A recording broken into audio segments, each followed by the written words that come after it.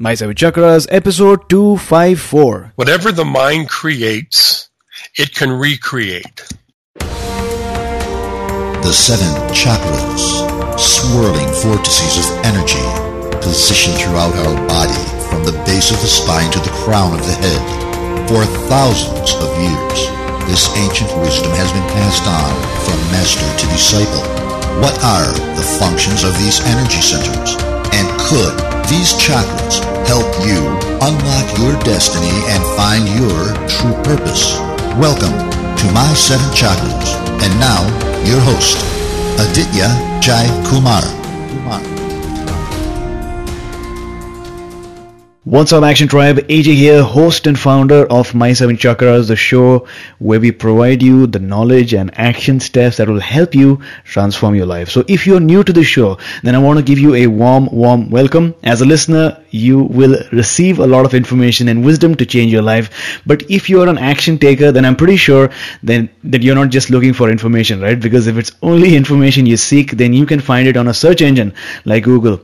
In order to make a change in your life and sustain it, you need a community that will hold space for you, allow you to express your voice, share, collaborate, and grow, and really step into your new life. And that's why our Facebook community, Action Tribe, is just what you need. Our group will hold you accountable, provide you feedback, and cheer you till the finish line. And we also have a special chakra challenge for every day so that you can take small steps each day that will make a big change in your life. So if you want to join the thousands of other members in our group, just go to my7chakras.com/tribe. That's my7chakras.com/TRIBE. Once again, my7chakras.com/tribe. And with that being said, it is now time to welcome our special guest for today. In fact, repeat guest, David James. So David, are you ready to inspire our audience? I am. That's what I do for a living, so this is a perfect connection between you, me, and your listeners. Wonderful. So Dr. David James is a transformational hypnotherapist, a former police detective and Episcopal priest. He is the author of 3 books on the inner journey. He has a PhD in clinical psychology and has graduate degrees in spirituality and human development. As an expert in the mind-body relationship, David works personally with clients and offers compelling presentations across the US and Canada. He has recently released his new book, Discovering Your Magnificent Mind, Finding Freedom, Prosperity, and Health. And that's exactly what we're going to speak about today. Now, this is not his first appearance on our show. His first appearance was way back when we were just getting started, episode 32. And today we're on episode 254. And that is a long time in the podcasting world. So if you want to catch up on that episode, then go to my7chakras.com/32. That's my7chakras.com/32. But if you have already listened to that episode, if you are an action taker, then let's proceed. So David, first of all, thank you so much for joining me today. You are so welcome. I'm glad to be here again. Great. So this is really exciting. Really excited to learn more about your book. But before that, my question to you is, what is your favorite inspirational quote these days, and how do you apply it in your day-to-day life and work? Well, as a hypnotherapist, I'm about helping people make positive and lasting change in their life. And so it occurred to me a while back, a quote that came to me in my own self-hypnosis that I am putting onto my business cards and into my media. And the quote is this: whatever the mind creates, it can recreate. We're not victims of determinism. If our mind creates something, and we can talk about how that happens and what we do, then it has the capacity to recreate. And that's my job, is to help your listeners and my clients recreate their mind processes, their patterns, their downloads, so that they can live a prosperous, abundant, and happy life.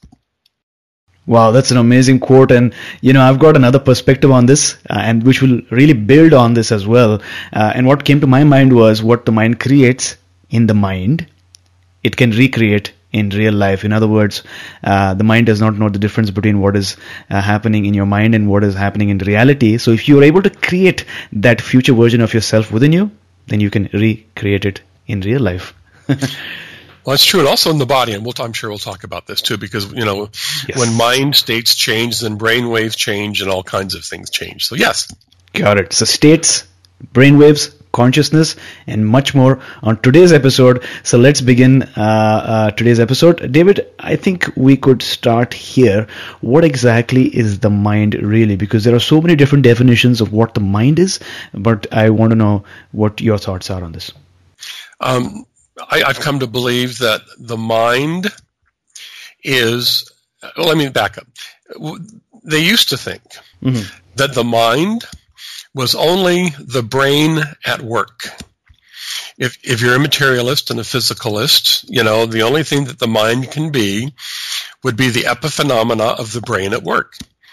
But we know now that the mind can connect to other minds across the world through ESP and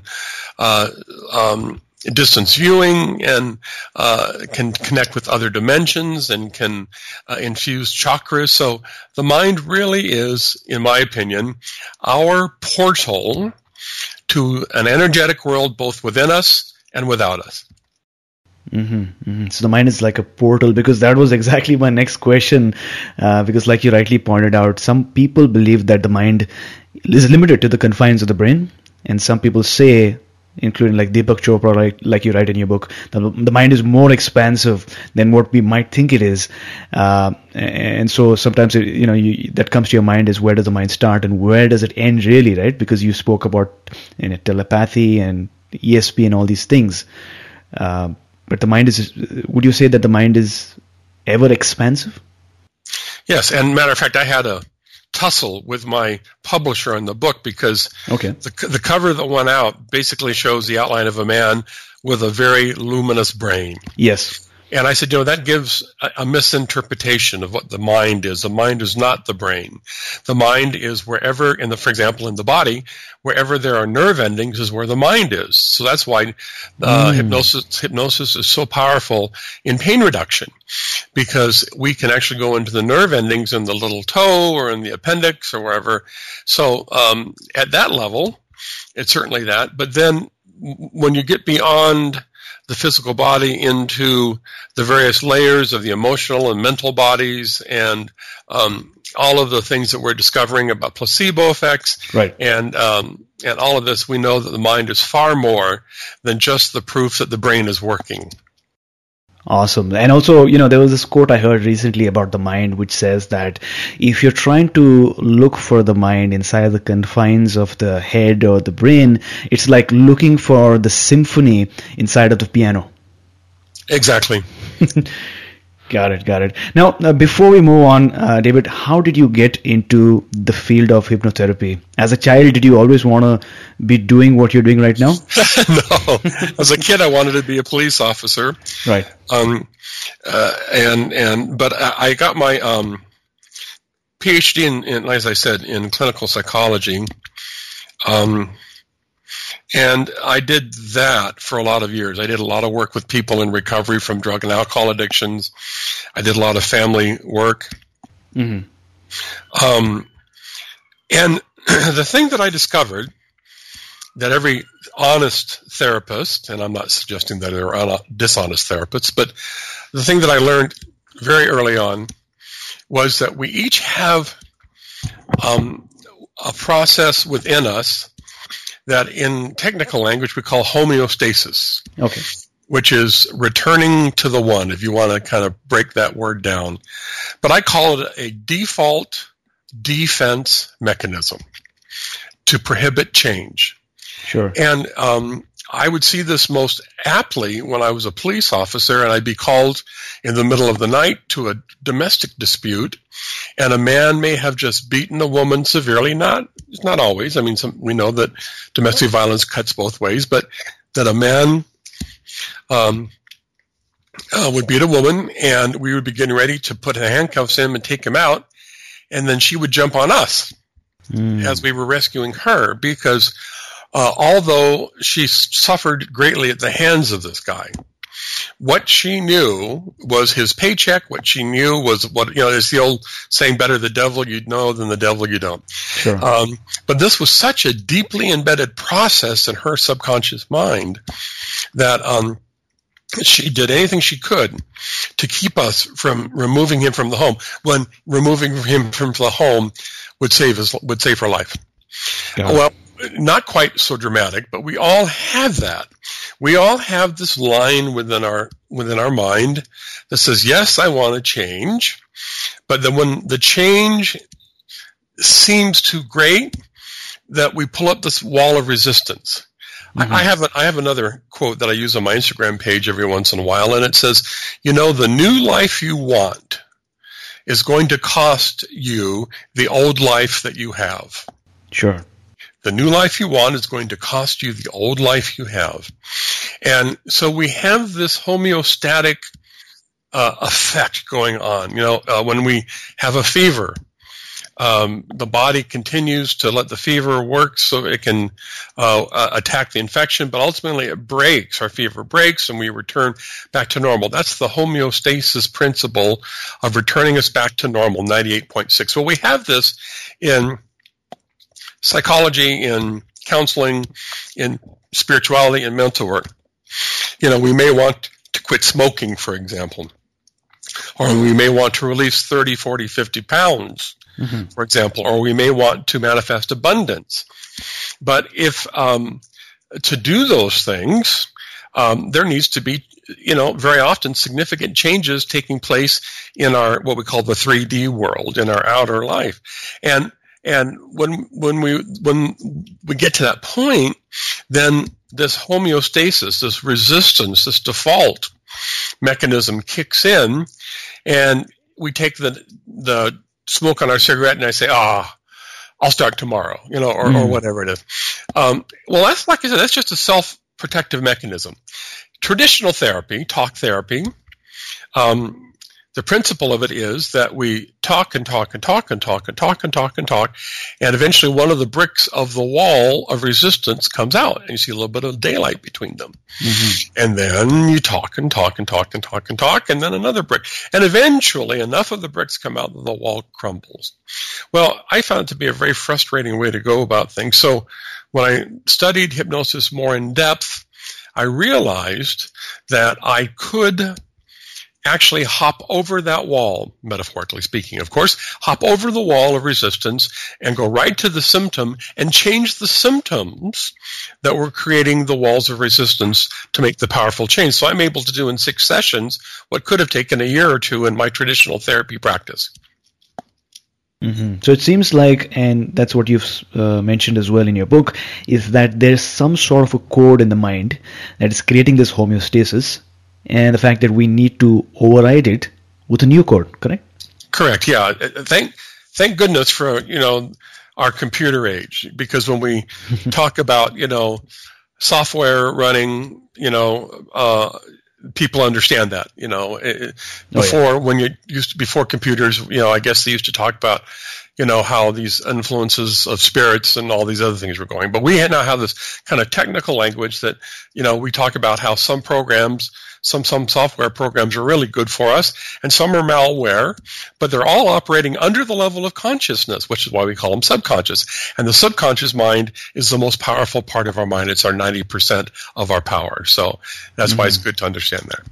Right. Now, in your book, which is titled Discover Your Magnificent Mind, you speak about the magnificent mind, of course, but why is it so magnificent? Could you talk to us a bit about what you've discovered? The magnificent mind can heal our bodies without medicine. Our magnificent mind can allow us to manifest abundance and prosperity in our lives. Our magnificent mind can bring our soulmate and relationship to us that we've yearned for. Mm-hmm. Our magnificent mind can allow us to communicate with other people without the use of iPhones, telephones, computers. Our magnificent mind can allow us to connect with the spirit world, if that's part of our belief system. Right. It can allow us to connect with the divine. Our magnificent mind can help rewrite our very essence. And so that's why I'm calling it the magnificent mind. Got it. So it seems like we are on the brink of discovering some human abilities that we never felt was human before, right? Exactly. I say in the introduction to one of the chapters that we're living in an axial age, A-X-I-A, an axial age.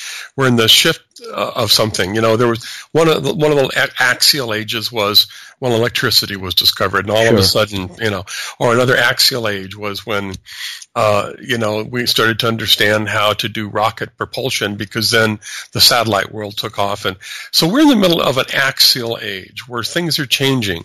And so the things that you and I are in awe of when it comes to the mind, our grandchildren will take for granted. Instead of, saying, oh, I need money, I've got to go to the ATM, they will sit in their chair and do law of attraction kinds of work and manifest money coming to them. If our grandchildren are ill, instead of running to the doctor for a shot, the first thing they'll do is go into deep relaxation and focused attention, and they'll visualize the red blood cells and white blood cells becoming more harmoniously aligned, and they'll be healing themselves. So for us, we think, this is all, fresh off the press kind of stuff. But right. I mean, because remember, once upon a time, people used to look up at the stars and think that they were spirits looking down at them. Now we know that they are their own independent suns with their own galaxies, and nobody, other than very few people, but nobody questions that anymore. So that's the kind of transformation that I think is going to take place in regards to the mind and the potential of the mind-body connection and the further dimensions that the mind has the capacity to reach. Got it. Now, we've spoken about the mind, we've spoken about the body, but what I want to speak about now is the field, because you write about the field. You've written about the subconscious mind and then the field. So what is this field that you refer to in your book? The field is the collective mind. The field, there are some traditions that posit that we have what's called a peri-spirit, P-E-R-I spirit, that is an energetic body that extends beyond our physical body 6 feet in each direction. And so that's why when somebody's approaching you and their energy's not good, you can sense it before they actually get into that. So the field is that place where our energy expands beyond the body, beyond the brain, and connects with the creative intelligence of the entire cosmos. And and that's why it is through connecting with the field that I could connect with you, without, phones. It is because of the field that Deepak Chopra talks about this, that distance healing works. Carolyn Miss, another medical intuitive, would sit in her home in upstate New York, and around the world, doctors would send cases, and she would heal them from a distance because she was able to enter into the field of energy and make the changes by traveling through the field and make the changes in the field. So Wonderful. The field is this collective energy that is not limited to space and time. Awesome. So thanks a lot for sharing that, because what I have found as well is that if you're able to tap into the field, you're able to communicate, you're able to heal over distance, and also you're able to learn. Have you heard about the Akashic Records? So you have the field and you have unlimited knowledge that is potentially able to be acquired. So this is really exciting. Now, my question to you is, you've worked with so many people over the years and you've embarked on numerous quests of knowledge acquisition. What was the most surprising observation that you've seen so far about the magnificence of the mind? Something that still makes you, wonder maybe?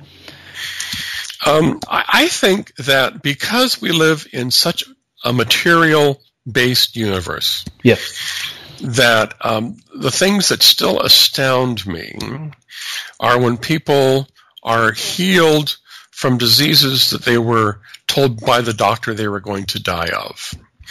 There is the Survivors, I'm blanking on the name of the network, Survivors Research Network, and it is 35,000 cases of people the doctor said, you have months, weeks, days, hours to live.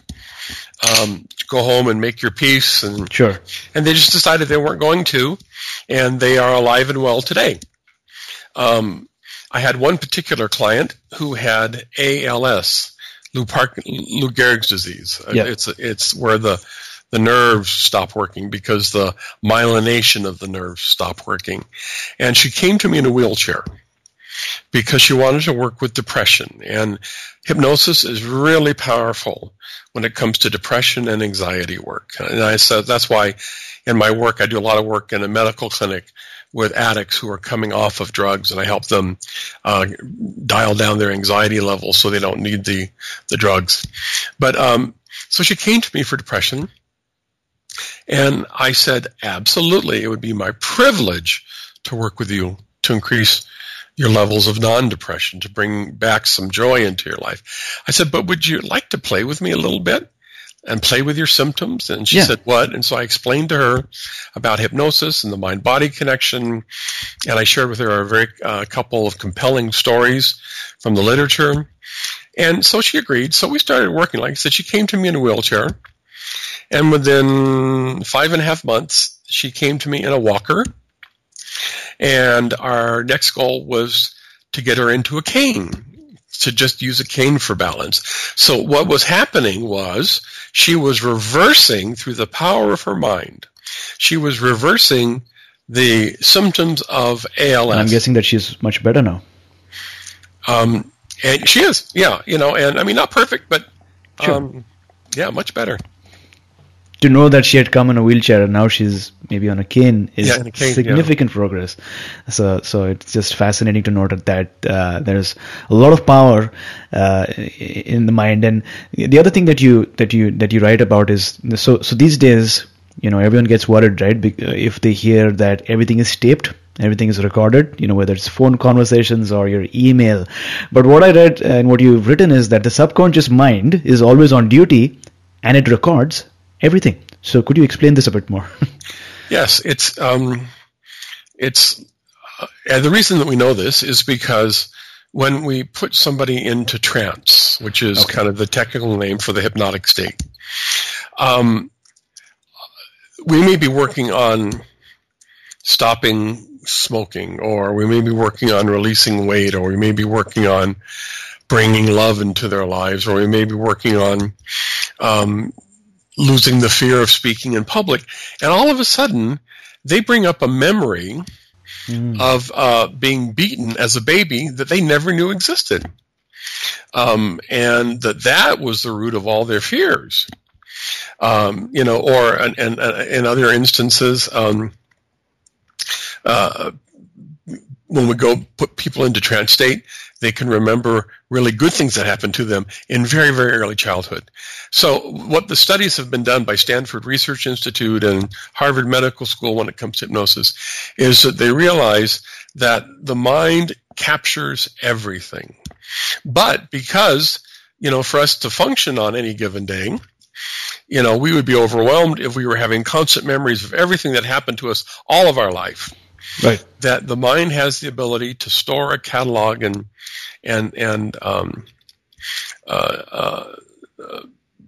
sustain us in our day-to-day, but that when we need it, we can recall it through the proper use of the mind.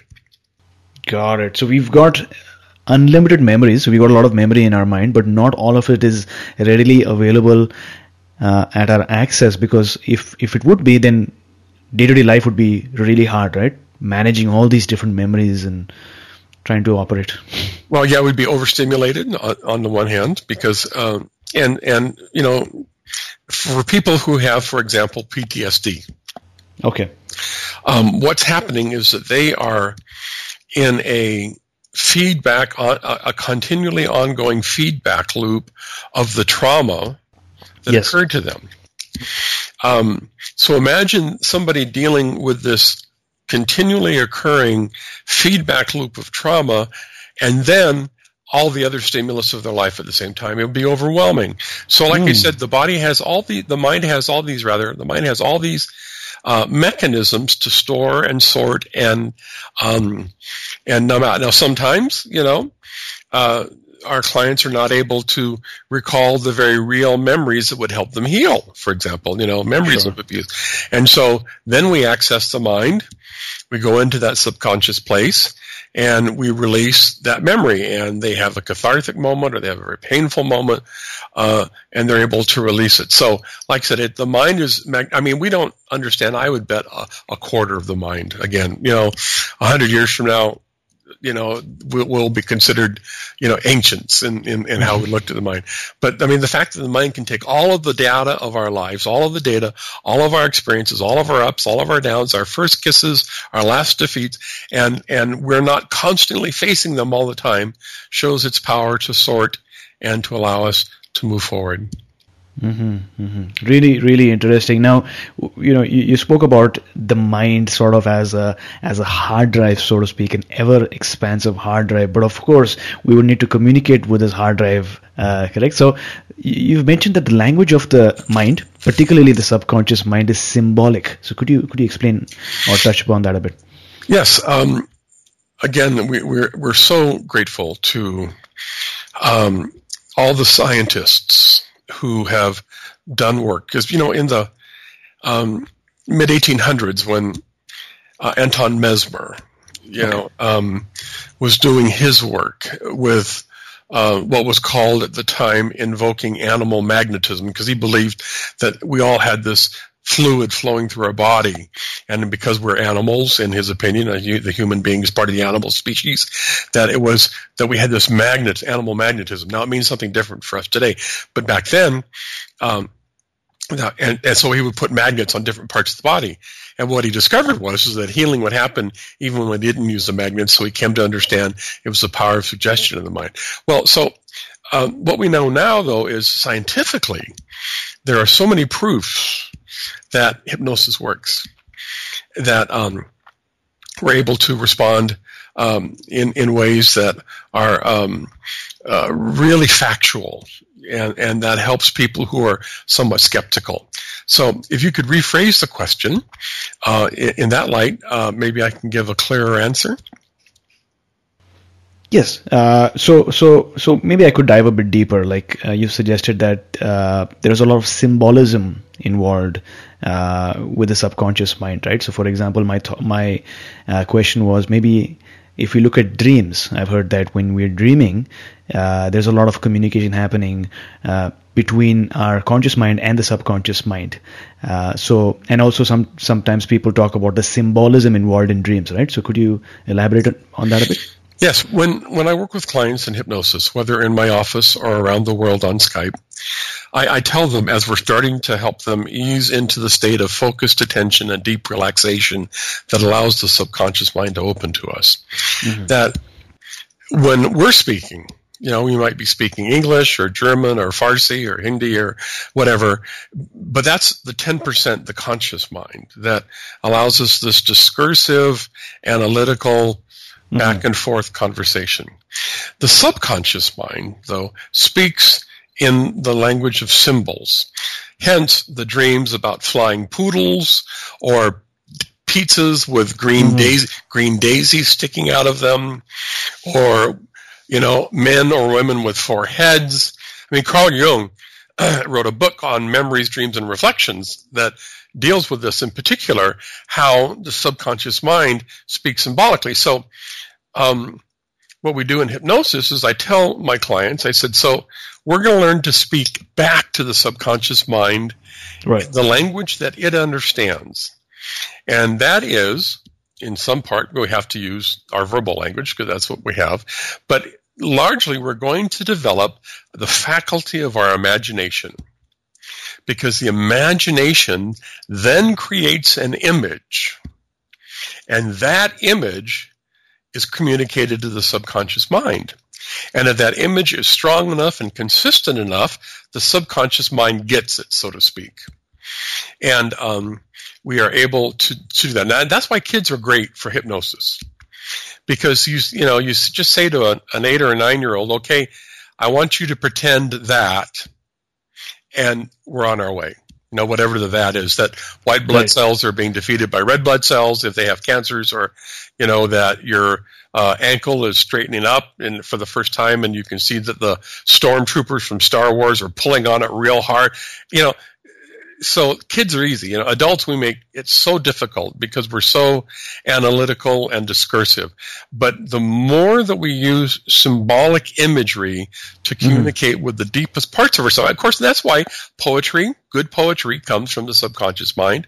Beautiful art comes from the subconscious mind. Life-changing music comes from the subconscious mind because it's using symbol to connect with us. And so what our job is to learn how to use symbol to engage in relationship with the subconscious mind. Wonderful, wonderful. And what comes to my mind is when you mentioned symbols is the fact that, the ancients in different civilizations around the world, when they wrote their texts or hymns, even in India, when they were writing the Vedas, most of it was symbolic language, right? Most of it was in terms of metaphors, as they wrote hymns that represent and stand for something. But it seems like some of the historians have interpreted them literally and trying to put them in words, but instead they were images and they were symbols and they were metaphors. Well, and that's true. And that's why, again, we owe Carl Jung a great debt of thanks in the West, because he helped us understand the power of archetypes, the power of collective structures of imagination and energy within each person. The man has an aspect of the king and the warrior and the magician and the lover, and the woman has the queen and the Amazon, which is the feminine warrior, and, and the crone, which is the wisdom place, and then the lover. And that when we really understand what the power of metaphor is, you remember metaphor in the Greek, meta, going beyond, for means that the purpose of the metaphor is to communicate something to our depth that our conscious mind can't grasp. So, like you said, the stories in the Vedas, or some of the Greek mythology, or even, and I don't want to tread on too sensitive ground here, but images of Jesus being raised from the dead. These metaphorical. Richard Rohr, who's a renowned author, said that all religion is metaphor. Yeah. In other words, it's trying to use the depths that comes from the subconscious, from the symbolic world, and give us a vehicle so that we can understand it transrationally. Wonderful, wonderful. And also, Joseph Campbell is one of my favorite authors, and I think he was also inspired by or friends with Carl Jung, and he said something along the lines of myth, which is metaphor in a way. So he said myth is the thin veil that separates the known world, the reality that we see around us, from the hidden world, so to speak, which I'm guessing is the subconscious mind. It is. Again, and Richard Rohr, again, would once say that everything in the Bible is true, even the things that seem to us to be illogically untrue. He said everything in the Bible is true, and some of it actually happened. So in other words, the point is of scriptures across the world, the enlightened view of scriptures across the traditions, whether it's Hindu scriptures, Jewish scriptures, Christian scriptures, Islamic scriptures, is that they all are metaphor that point us to a transcendent other that we connect through the field, through the subconscious mind. Since we're getting us back on track here. Got it. So, James, you shared with us, you spoke about the concept of homeostasis a while back. We spoke about the idea that the body always wants to be back in equilibrium, right? So, you've written about the two functions within our nervous system that helps us maintain this equilibrium. Could you give us an overview of the sympathetic and the parasympathetic nervous system, please, and how they keep us safe and alive and how they work together? Well, and sometimes they don't work quite so well together, and so it's really important to understand. Very often when I do radio or television, hosts will ask me, "Do you have a closing suggestion?" And my answer often is yes. Please relax. And they kind of look at me, and unless we've talked about it ahead of time in the pre-interview, it takes them a little bit by mistake or by unawares. But here's the thing. Among the many functions of our central nervous system, we have the sympathetic nervous system. And the sympathetic nervous system, one of its roles is to protect us in the case of danger. And we have nicknamed that function of the sympathetic nervous system, the fight or flight syndrome. So if we turn the corner and we're faced with a saber-toothed tiger, or gang members with machine guns, or the loss of our income, whatever it is, automatically our mind goes into the defensive mode. Blood flows to our extremities, our pupils pinpoint, our breathing gets more rapid and shallow and focused because we're either going to fight that tiger or we're going to run like crazy from that tiger. And so this is the fight or flight mode. And what this does, what this is activated by in the sympathetic nervous system is releasing adrenaline throughout the whole body, cortisol throughout the whole body. And I'm sure we've all had moments when we were really scared. Somebody slammed on the brakes in front of us, unexpectedly, and we narrowly missed a collision or something. And afterwards we're trembling. And we're not sure whether we're trembling with rage or anger or fear. But what happened is that our sympathetic nervous system had released a boost of cortisol and adrenaline to protect us and to have us working. Now, by nature's design, when the saber-toothed tiger is gone or the gang members turned out to be a prop set for a movie, or it turns out that, oh no, it was John Smith that's losing his job, not me, or whatever other misunderstandings, that after a while we're supposed to go back to a relaxed state, kind of to the normal state. So in other words, the sympathetic nervous system is supposed to have an on and an off switch. But John Bradshaw, who was a therapist in the 80s, made the wonderful observation that instead of it being on or off in this day and age, this fast-paced day and age, where there are so many demands upon us, that instead of it being on or off, that it kind of functions more like a pilot light in a hot water heater. It's always just going. And so as a result, there's always kind of a low-grade anxiety. There's always just a little bit of anxiety, a little bit of adrenaline, a little bit of cortisol, always going through, which is why then when we get stressed out, our stress seems to exacerbate so quickly. And that's why, we develop ulcers and all kinds of psychogenic illnesses, because we have these very powerful chemicals constantly coursing through our body. Not at the level of, the immediate threat, but like I said, like at a pilot light on a gas heater, it's constantly going. Well, the other function, an other function of the central nervous system is what we call this parasympathetic nervous system. Okay. So if you had the sympathetic nervous system, which is, for our conversation today, fight or flight, adrenaline, cortisol, stress, worry, anxiety, force con 10 kind of stuff. The parasympathetic nervous system has been, when it's activated, has been called the feed or breed syndrome. So compare the fight or flight to the feed or breed. In other words, in the wild, when a deer feels threatened, it's going to fight or flight from whatever the predator is. When the deer finally feels safe, it will stop and it will eat, it will rest, it will procreate. And it's the same thing with us as humans. When we go from fight or flight to this feed or breed, when we go from the sympathetic to the parasympathetic nervous system, then oxytocin and a whole different range of endorphins flood our body.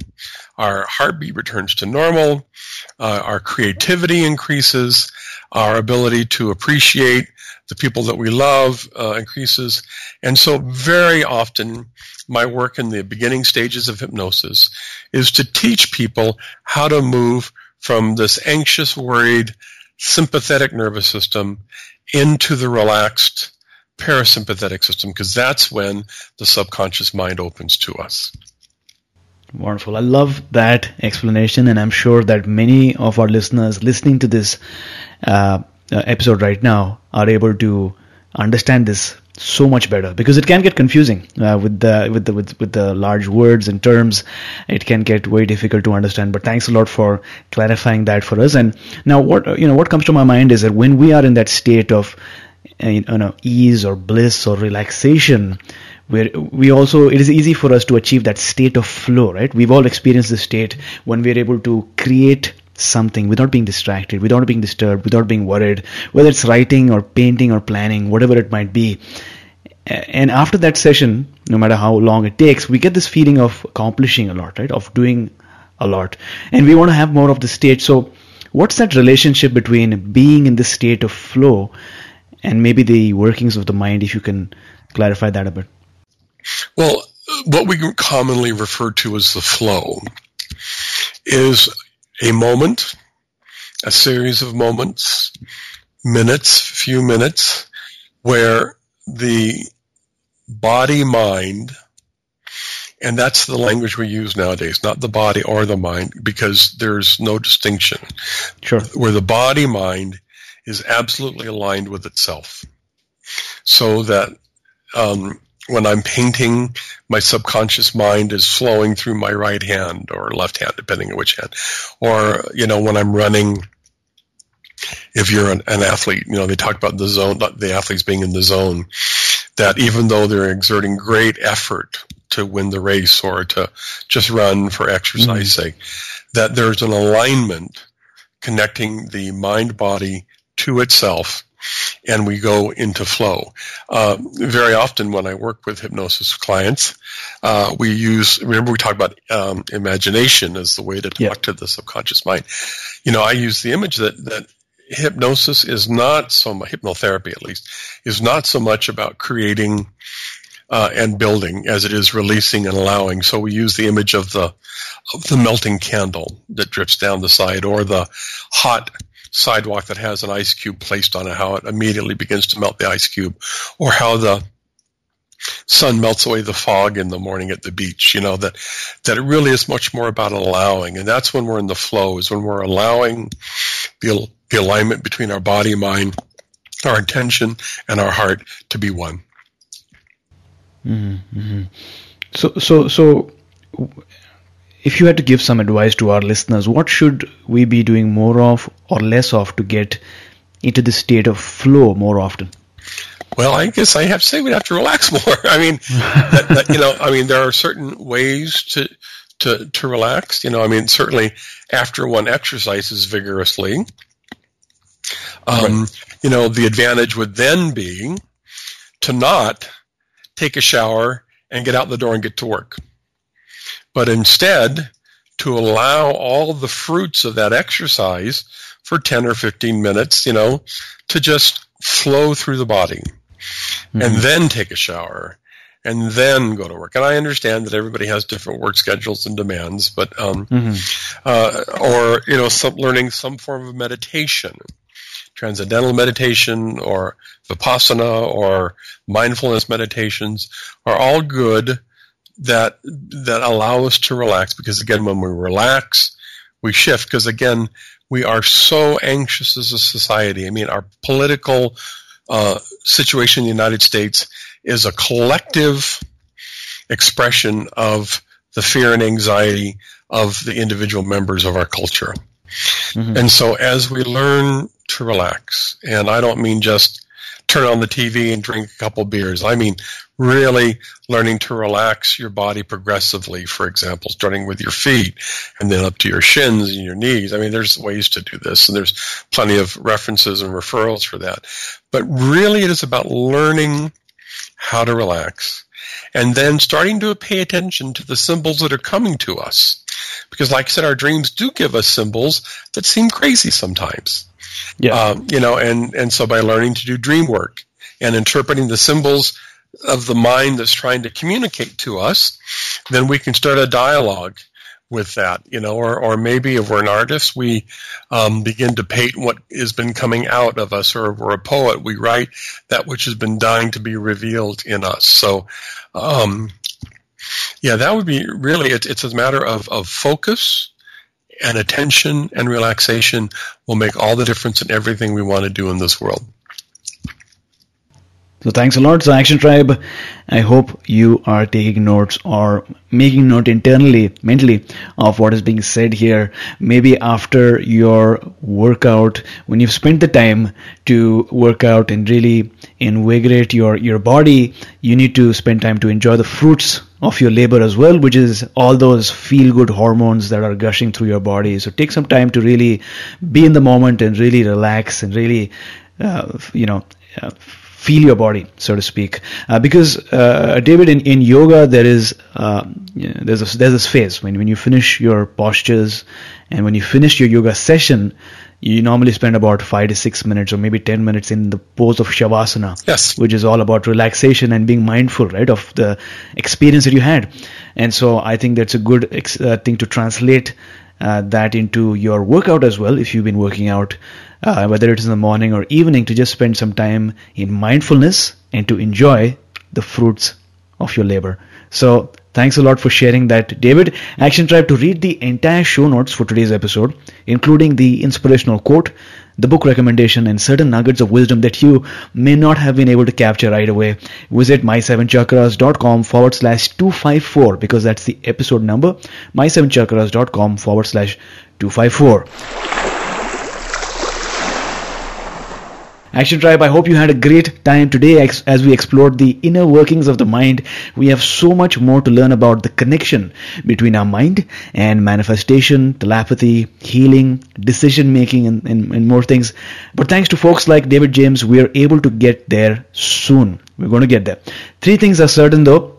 We need to use more of our imagination in order to create the reality that we'd like to see. Imagination is like the clay of life, using which we can manifest our desires. We need to meditate. Meditation is the key to relaxing the mind and experiencing ease, calm, and bliss. Meditation and visualization can also take us to higher states of consciousness, which open the gates to more possibility. We also need to use our intuition more. The way many workplaces are designed, it seems like people are valuing logic and rationality a lot, which isn't a bad thing, but when intuition and gut feeling are ignored and ridiculed, that's when things go wrong. That's when wrong decisions are taken in relationships, in business, in investment, and in education. So sometimes, Action Tribe, we need to learn from the ancient elders, as we're learning today, who paid a lot of respect to the intuitive mind, which in my opinion is far more intelligent and powerful than just the logical mind. Because as someone rightly once said, the intuitive mind is a sacred gift and the rational mind is a faithful servant. We have created a society that honors the servant and has forgotten the gift. So David, as on today, what is your life purpose? My life purpose is to help people discover the multidimensionalness of their lives so that they can be happy, peaceful, and free. Wonderful. That's a grand vision, and I hope you achieve that sometime soon.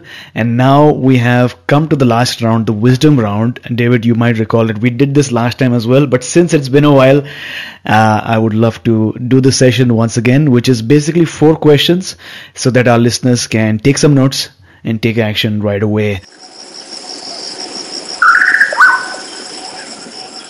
So what is the best advice that someone has given you? The best advice that somebody has given me is to really be authentic. Because like many of us, I grew up with parental and family and religious and tribal and political and school expectations. And I was in conflict most of my life. I was kind of a weird kid. And so when somebody said, just be you, when I had the courage to just be me, then my life started opening up. So being authentic was probably one of the best advices I ever got.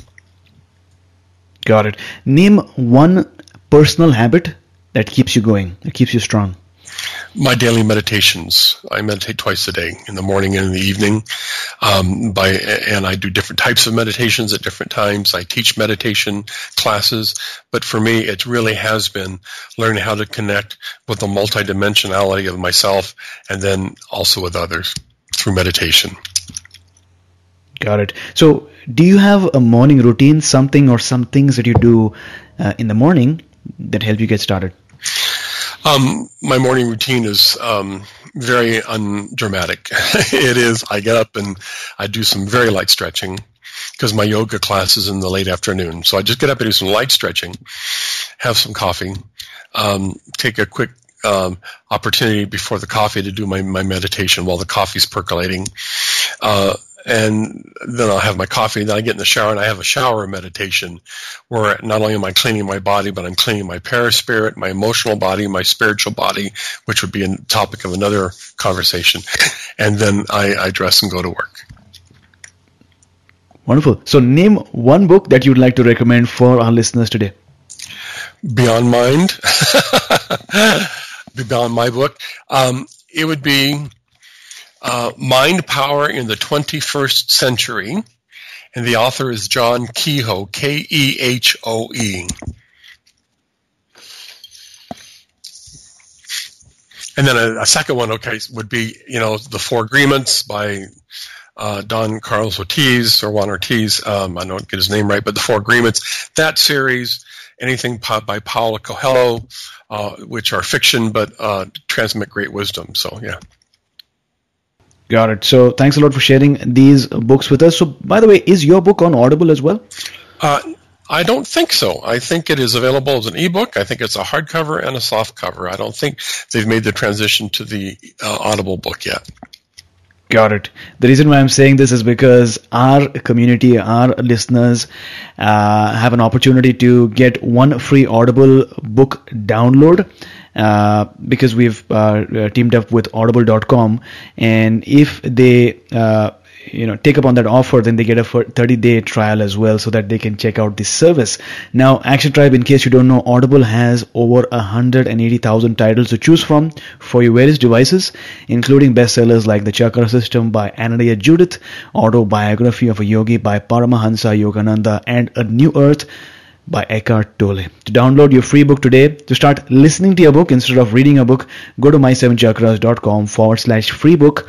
Once again, that's my7chakras.com/free book, and select your book and start listening right away. So David, thank you so much for joining us. Before you go, tell us one thing that you are grateful for, and how can we find you online? I'm easily discovered online. My website is one word, davidjameshypnosis.com. DAVIDJAMES, hypnosis, HYPNOSIS, no spaces, davidjameshypnosis.com. From there you can email me. We can book sessions. Like I said, I work around the world on Skype, and as well as in my office in Beverly Hills if people are more LA based. What I am most grateful for today is my family. I have 2 adult children and 6 grandkids, and on weekends I get to spend time with all of them because they all live close enough, and being a really fun and good grandfather nourishes my heart, so I'm looking forward to that today. Awesome. So thanks a lot for taking your time today, because our listeners might not know that we're recording this session on a Saturday. Action Tribe, if you want to learn more, davidjameshypnosis.com. That's where you can find out more about his work as well as about the newly released book, which I highly recommend that you get. So David, thank you so much for coming on our show, talking to us about the power of our mind, our inner mind, both subconscious and conscious, and taking us one step closer to a human revolution. You're welcome. I'm glad to have been with you today again. It's a wonderful revisit, and so maybe again we'll talk. So thank you.